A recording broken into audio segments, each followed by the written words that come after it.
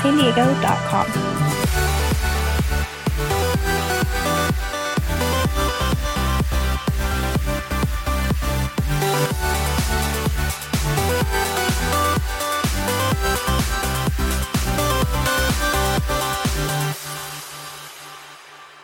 Romans chapter 5, we'll pick up in verse 2, and I want to talk to you tonight in this series about how suffering shapes us.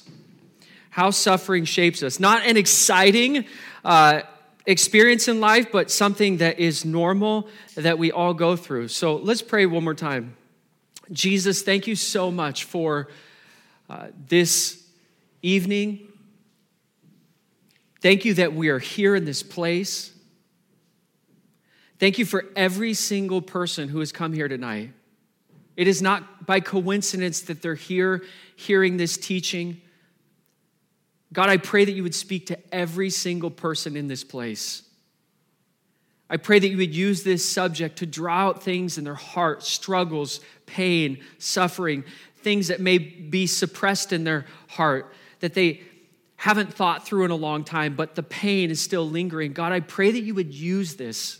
May it be transformative and healing and hopeful. We love you, Jesus. We thank you that on the cross, you went through the most excruciating pain and suffering so that we could sit here and stand here tonight with hope. We love you, Jesus, and we worship you tonight in your name. And everyone said, we live in a broken world. And in the world that we live in, there's pain everywhere. We have all experienced suffering. Maybe today you are experiencing suffering. Suffering is, write this down. What is suffering? Suffering is the unpleasant and painful experiences we face in a broken world.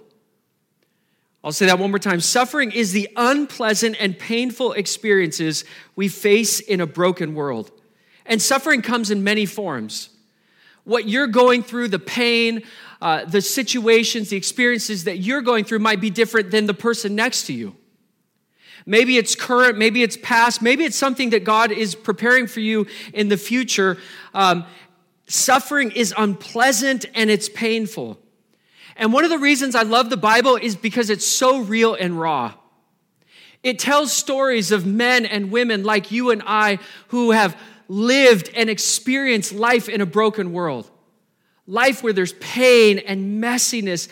The portrayal of humanity's brokenness in the Bible is so raw. It tells so many stories of all of these flawed individuals who experience suffering as a result of living in a broken world. In fact, the book of Psalms is the longest book of the entire Bible.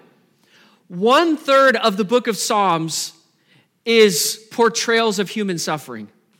They're called lament psalms. They're excruciating. If you read them, the poetry is vivid and excruciating. They're graphic descriptions of human beings walking through this world in relationship with God, suffering. I say all of this to say that human history is full of people struggling through the brokenness of this world. Now, the world that we live in, outside of the biblical context, is a secular society. And in a secular world, there is no meaning, no answers, and no wisdom to suffering.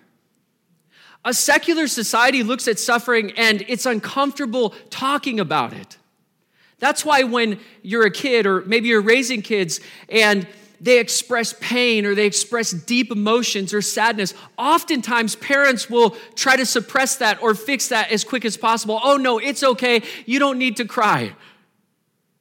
That's a part of our conditioning in a secular society where we're uncomfortable with people's sadness and pain and the deep emotions in the human heart. A secular society views suffering as uncomfortable, and oftentimes a secular society will deal with suffering by one of two ways: either fix it quickly or suppress it. Hence why so many of us, we grew up with traumatic events in our life, and when we hit our late 20s or 30s or 40s, all of a sudden these events start to surface and we see how they've affected our lives and our relationships because we suppressed the pain for so long. Conversely, Jesus teaches us that although suffering is hard and painful, we can find meaning and hope in the midst of it. Amen? Amen? Check this out. Listen to what Paul writes in Romans chapter 5. He says this, "Through Jesus, we have obtained access by faith into this grace in which we stand. And we rejoice in the hope of the glory of God." He's like, in the midst of everything that's occurred in this book, chapter 1 through chapter 5, all that Jesus has done to rescue us and redeem us, we now rejoice in the hope that God is putting all things back together. That in the midst of all of this brokenness as humans and on this earth, that God one day will put all of this pain and brokenness back together and heal everything. Verse 3, "More than that, we rejoice in our sufferings, knowing that suffering produces endurance, and endurance produces character, and character produces hope. And hope does not put us to shame." Why? Because God's love has been poured out into our hearts through the Holy Spirit who has been given to us. I want you to notice this. I want to draw your attention to verses 2 and 3. Because in verses 2 and 3 in Romans, we see that there are two objects of joy or rejoicing. The first is in verse 2. He says, "We rejoice in the hope of the glory of God." The second is in verse 3 where it says, "More than that, even more than rejoicing in the hope of the glory of God, we rejoice in our sufferings." You're like, what is that? Like, who rejoices in pain? Who rejoices in traumatic events that we go through in our lives on this earth in the midst of all of this brokenness? Well, I want you to notice something here. When he says in verse 2, "We hope in the glory of God," he's talking about our future. He's talking about the fact that chapters 1 through 5 of Romans are all about what Jesus has done for us, how he's rescued us, saved us, redeemed us, how he's going to fix us one day. The glory of God here isn't necessarily referring to like God's presence or being in God's presence. It's referring to the image of God and the design of God in Genesis chapter 1 and 2. And how someday God is going to fix all of our humanity and brokenness and failures and flaws, and we are going to be perfect just as God designed us to be in the future. Like, that's awesome. Like, one day you'll have no flaws, no sin, no sickness, no pain. Everything will be just as God intended it in his original design. So that's the future. But, you read that and you think, well, wait a minute, what about the present? And that's the question he answers next. He says, "More than that, we rejoice in our sufferings." Let me give you a little context. The book of Romans was written because the emperor of Rome kicked the Jews out of Rome in early Christianity. 5 years later, they were allowed to come back to Rome, but the church now was led by Gentiles, non-Jews.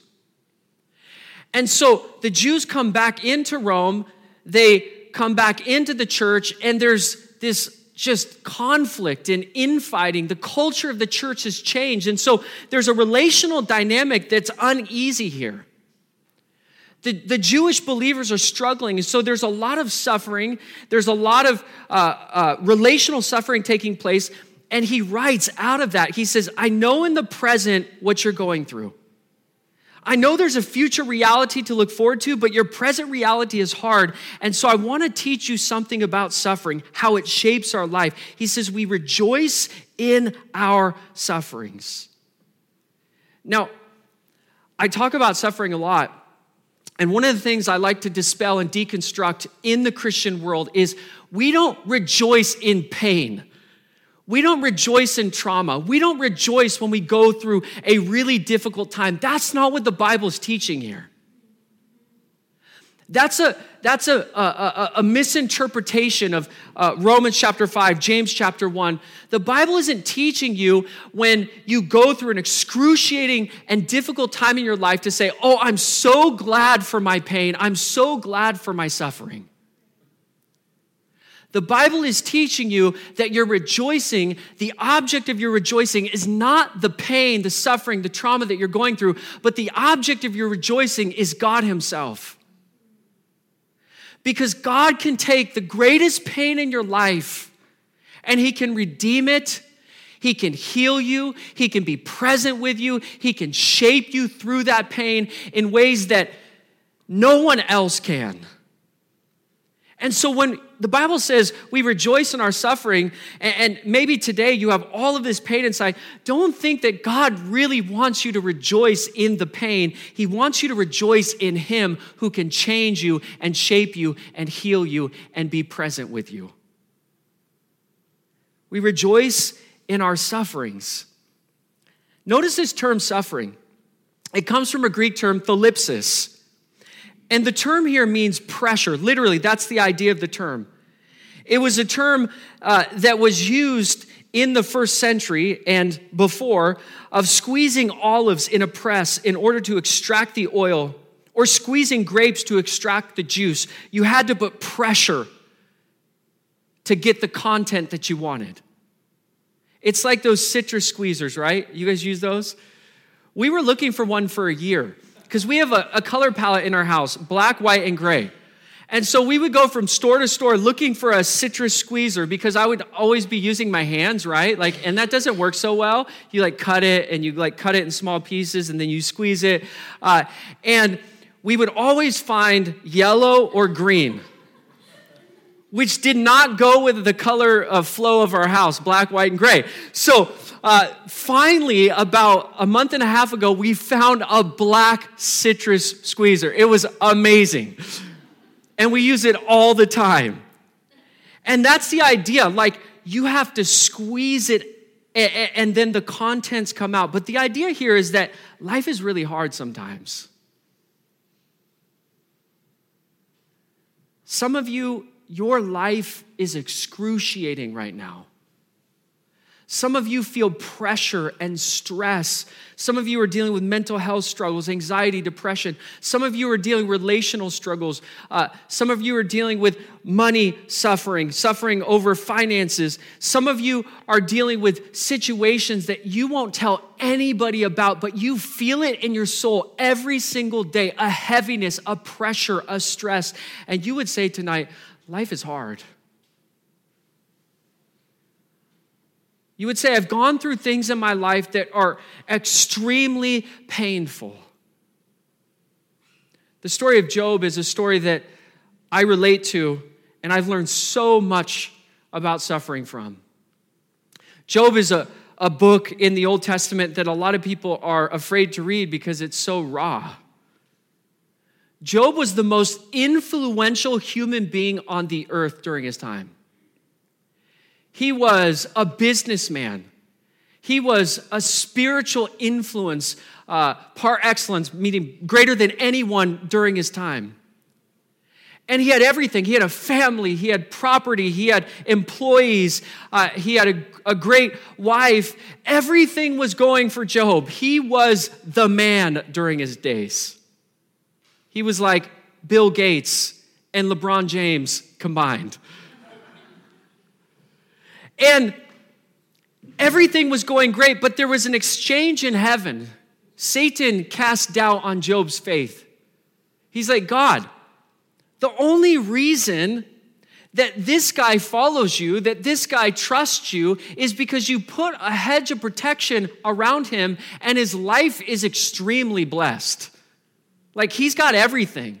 He's got no troubles, no problems. So if you just do something with his life, if you take away some things in his life, if you cause some suffering in his life, or allow me to cause some suffering, pardon me, then surely he will not follow you anymore. In the story of Job, God is not the agent of Job's suffering. God simply allowed it to happen. So what does Satan do? Satan begins to attack Job's life. And through a series of devastating events, he loses everything. He loses his children, his property, all of his money, all of his staff. He loses even his wife, who said, "Curse God and die, Job." And in chapter 3, read this tonight.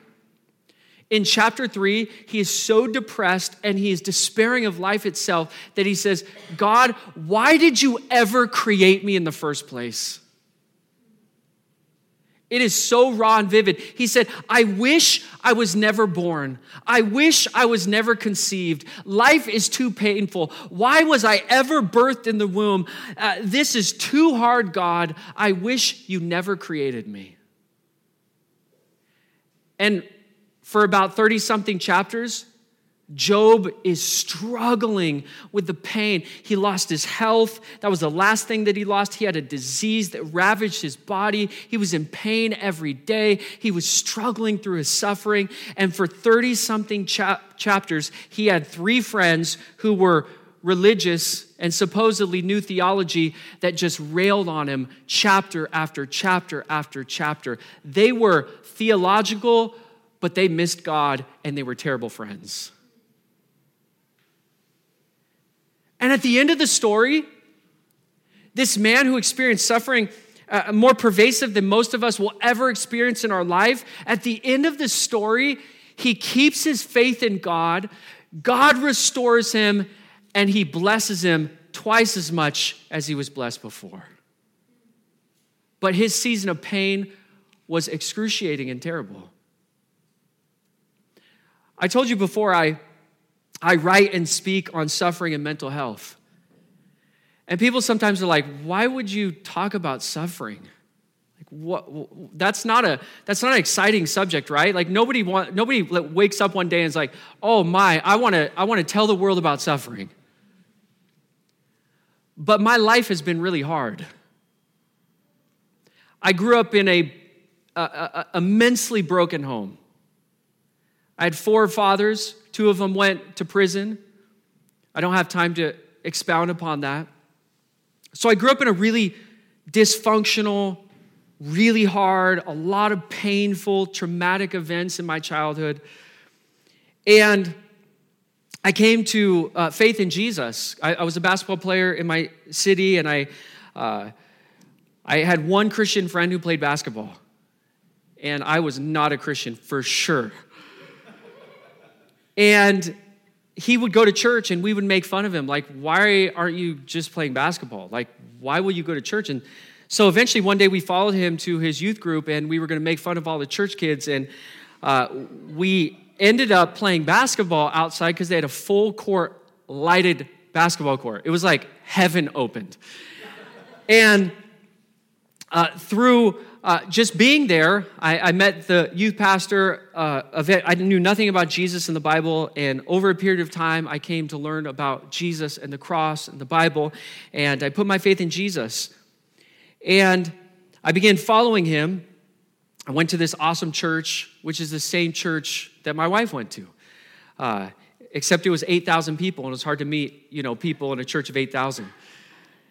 But eventually we met, and we were a couple months into dating. I never thought she would date me, so I didn't ever approach her, but she saw something in me, which was an absolute miracle.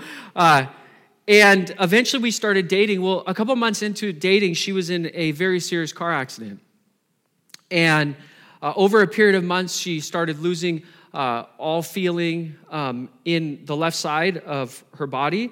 And they eventually did surgery, and when they did surgery, they saw that the damage in her spine was pretty serious, so severe that she would have been paralyzed if they waited any longer. She had a bone that was almost severing her sciatic nerve and other damage. So she had a pretty serious surgery. And because she was almost paralyzed, we eventually got married sometime after her surgery. And because of that, she's lived in terrible pain the entirety of our relationship. So bad that for 4 or 5 years, she slept maybe 1 to 2 hours a night, which is pretty bad if you study sleep deprivation. 10 years ago, we planted a church in Eugene, Oregon called Ecclesia. It was incredible. The church started in our living room in an apartment. We started a Bible study. I started teaching through the Gospel of John. Within 90 days, there was 90 college students in our apartment, sitting in sinks in every room, listening to the Bible study. And every year, the church kept growing and growing. After year 5, there's over 2,000 people, and we had a couple campuses in Eugene, Oregon, which is a college town. And it was like a dream for church planting, except when a church plant grows really fast, it's really hard. And so we're in this like amazing journey. We planted this church. It's growing like super fast. We're reaching all these people. All these college students are coming to believe in Jesus, follow Jesus. We're having a big impact in the Northwest. And one night she was with her team. She was trying to pass off a bunch of work. She's an artist, she's a creative, and she had a whole team of creatives, and she's trying to pass off more of her responsibilities, and she's driving home, and she gets in another car accident. And it's changed her whole life. For the last 5 years, she's been in and out of surgeries. Doctors have been trying to figure out the extent of what's wrong with her, because the second she got in that car accident, she was a different person. Everybody knew like something drastic and serious happened to her. Well, April of last year, I had returned from a trip to Israel with our church, and we had a major appointment with a brain expert that she had been seeing. A team of neurosurgeons had been studying her brain for a couple years because they thought that something was wrong with her as far as an injury in her brain. And they found stuff, but they kept searching because it was so complex. And we had a major appointment in April of last year, and on that day, our life got even harder. She was diagnosed with a serious brain condition, progressive brain condition, and basically she was diagnosed with a condition similar to in sports like CTE, but it's something that they can see where she has multiple traumatic brain injuries. She's losing her memory. She lost a lot of who she was, and that's why we notice something, but she has dementia. And we've been living through deep pain and suffering. In the midst of all of these amazing things happening in our life, we've been just struggling with brokenness and mental health and suffering and pain. And so when I teach on suffering, I don't teach on this from somebody that's like, oh, I went to graduate school, I have a couple master's degrees, and I just want to tell you about a bunch of theories. No, I'm teaching on this because this is the passion of my life, and I feel like I can help people and give people hope because this is the life that we're living. And so when God says, notice here, we rejoice in our sufferings. The pressure, the stress, the painful moments in life. In my life, suffering has shaped my life and heart more than anything else. I wouldn't choose it, but since it's been a part of my life, it's shaped my faith. It's shaped how I relate to people. It's shaped how I view the world. It shapes how I communicate. It shapes my character more than anything else in my life. And that's exactly what God is saying here. He's saying we rejoice in our sufferings because God is with us and God can redeem our pain for the good.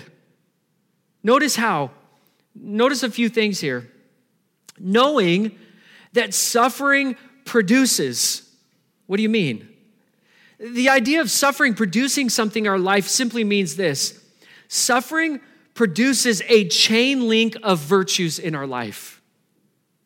God can take these painful experiences and moments and he can redeem them for the good, just like God can do with anything.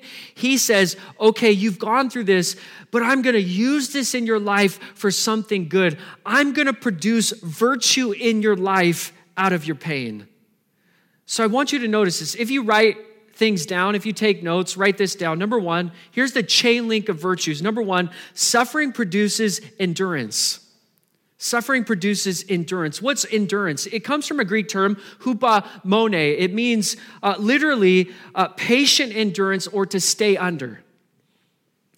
The idea is that you keep going, you keep moving forward, you keep enduring despite the pain or the opposition or the exact nature of the suffering in your life. The literal idea is the ability to remain under difficulties without wavering, and in the meantime, and as a result, you become stronger by them. So our suffering produces endurance. We keep going.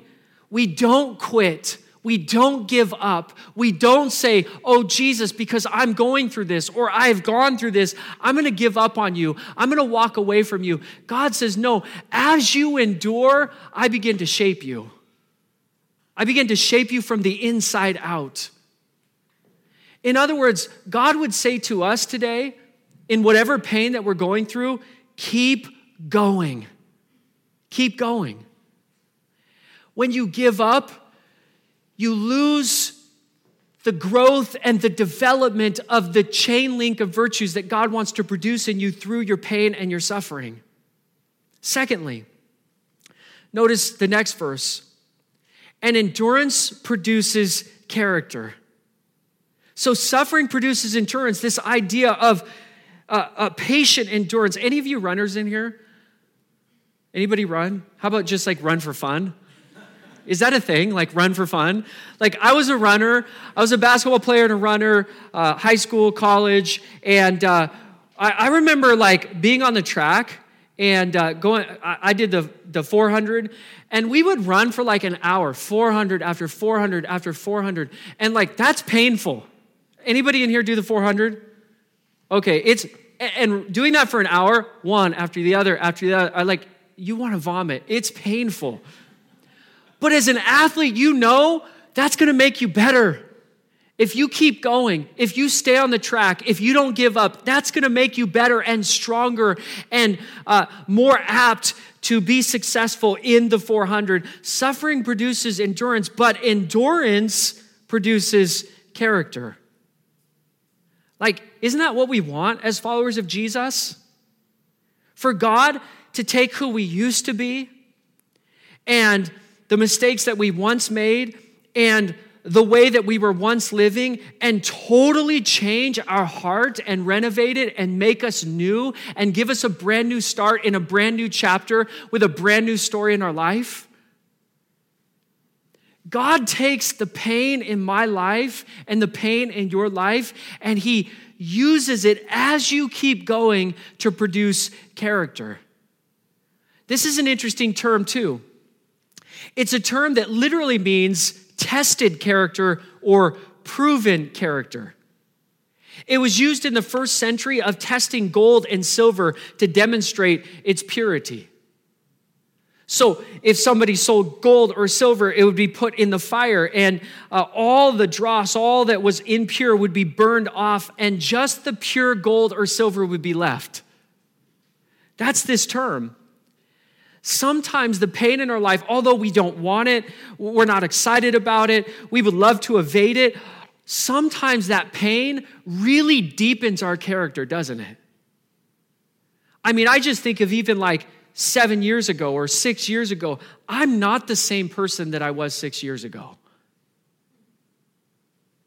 I even think about leading the church I led and how I taught and how I related to people and encouraged people and pastored people. I am not the same individual I was 6 years ago. The pain in my life has changed my character in a way that I relate to people differently. I see people differently. I love people differently. And it's changed my character and deepened my character. And you know, there's some things that are tested when we're going through tough times.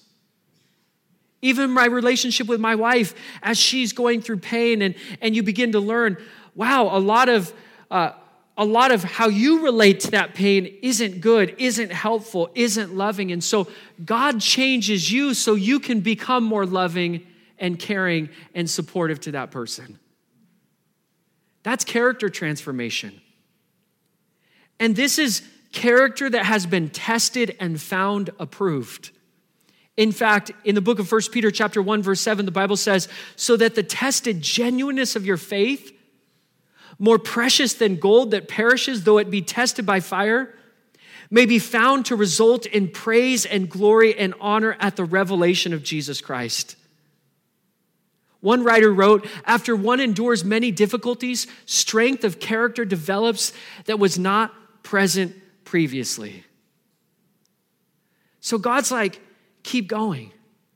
And God also says, keep growing.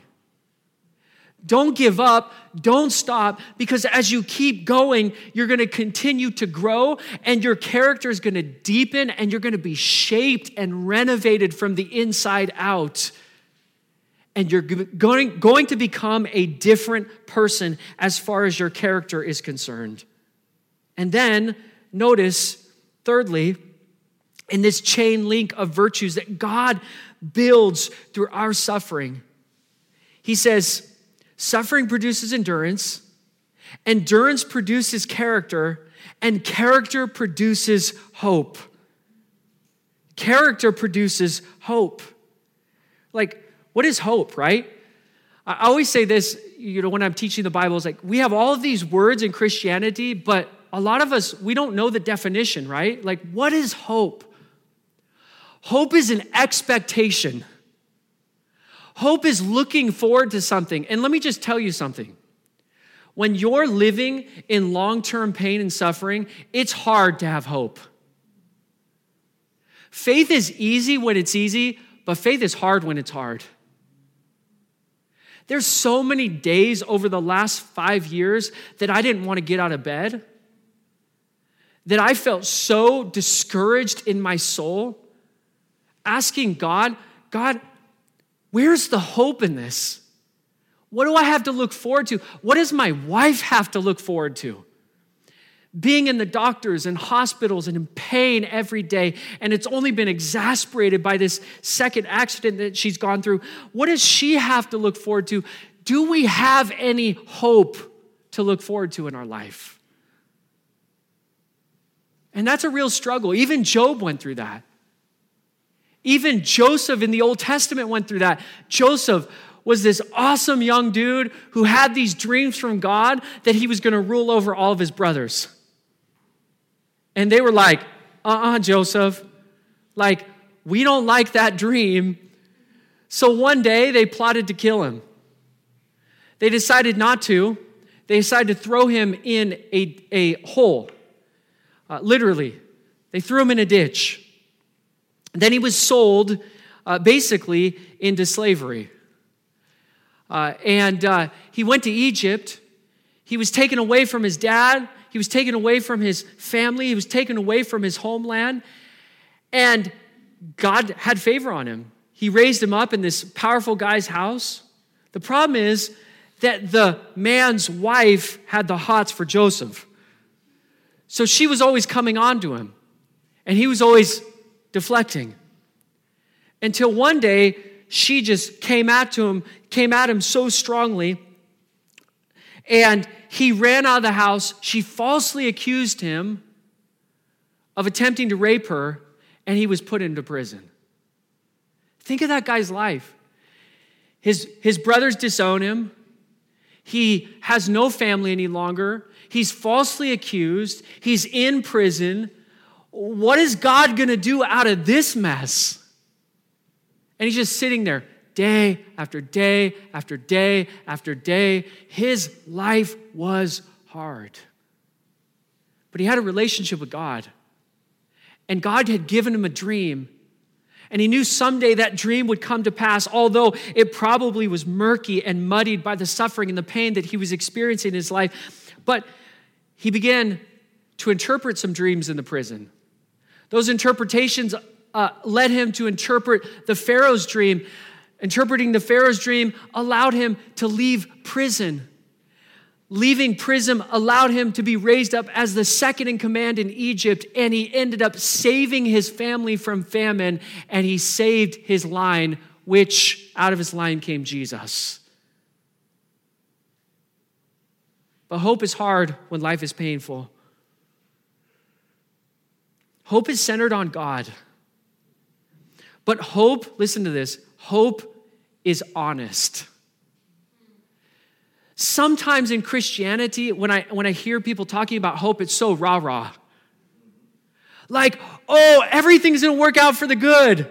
It's going to be awesome. Be joyful in the Lord. But you're like, and I'm like, no, it's really painful and it hurts a lot. And you just don't know the trauma, the pain, the suffering that I'm going through. So I use this term honest hope. What's honest hope? Honest hope is allowed to feel the pain and the struggle and the suffering. It's allowed to be okay not being okay. In addition to that, honest hope says, even in the midst of accepting and embracing the emotions of hardship and pain, I still believe that God is present and God has given me hope. I think honest hope is the hope that the Bible teaches. It's a hope centered on God, but it's honest about the difficulty of pain and suffering. I like what some of these writers wrote about this. As believers suffer, they develop steadfastness. That quality deepens their character, and a deepened, tested character results in hope that God will see them through. Another writer wrote, steadfast endurance leads to the quality of testedness, and this in turn to hope. For the Christian who has been tested has proved God's faithfulness and will surely hope the more confidently. Another writer wrote, just as resistance to a muscle strengthens it. Anybody lift weights in here? No? A couple of you? Yeah. Okay, so you know what I'm talking about. Just as resistance to a muscle strengthens it, so challenges to our hope can strengthen it as well. God never promises that following Jesus is going to be easy. God never says, you come to believe in Jesus, he washes away your sin, he forgives you, he redeems you, he begins to reshape your story, and everything's going to be awesome and easy, and you're going to be happy all the time. Does anybody have that life? No, sometimes life is really hard and painful. But in the midst of that pain, we have hope.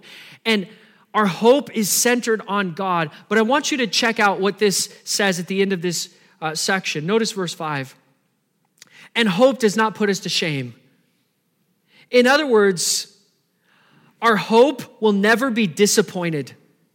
We will never be disappointed by God and how faithful he is in our life and how he uses the bad things in our life for the good. Hope does not put us to shame because God's love has been poured out into our hearts through the Holy Spirit who has been given to us. And then notice verse 8. But God shows his love for us, and while we were yet sinners, Christ died for us. Check out this connection in this chain link of virtues that God is building in our lives through our suffering. He's shaping us. Here's the thing. Hope will never disappoint us as followers of Jesus. Why? The foundation of your hope is God's love. Okay, so you're like, this is great. I see the flow. I see kind of the chain link of virtues. But what sustains me? What sustains me when I'm realizing and trying to work through the trauma that I went through in my childhood? What sustains me when all of a sudden I'm dealing with being raped and I'm trying to process it and move forward in my life? What sustains me when my health is so bad and my suffering is so immense that I just struggle to even survive each and every day? Answer, God's love. God's love has been poured out in your heart through the Holy Spirit. He has filled your heart with the love of God.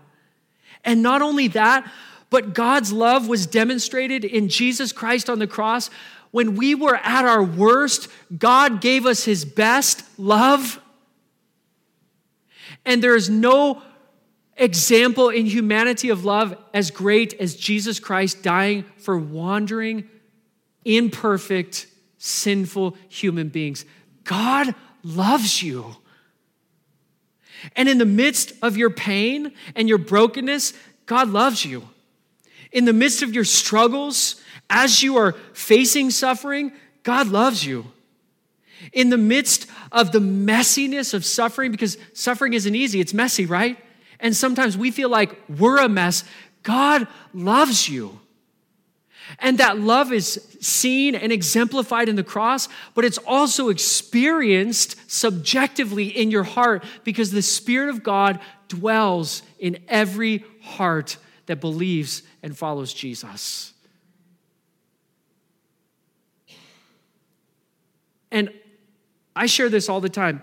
There is no reality in the person of God that has sustained me more than God encouraging my heart day in and day out with his love. And some of you need to hear that tonight.